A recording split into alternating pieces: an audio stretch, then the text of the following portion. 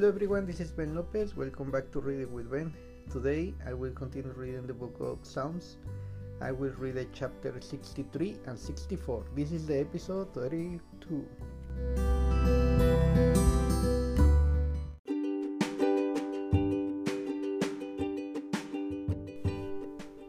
Psalms chapter 63. My soul thirsty for you, a psalm for David. When he was in the wilderness of Judah. O God, you are my God. Earnestly I seek you. My soul thirsts for you. My flesh faints for you, as in a dry and weary land where there is no water. So I have looked upon the sanctuary, beholding your power and glory, because your steadfast love is better than life. My lips will praise you, so I will bless you as long as I live. In your name I will lift up my hands.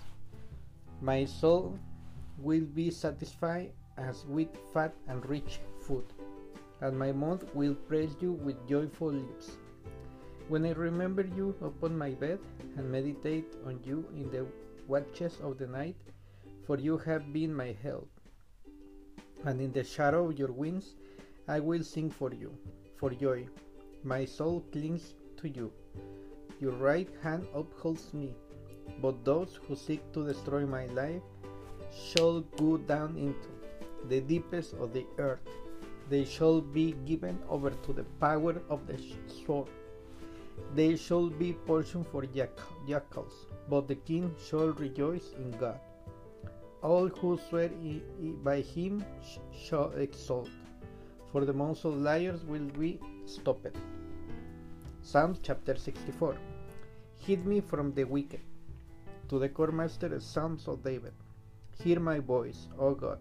In my complaint, preserve my life from dread of the enemy.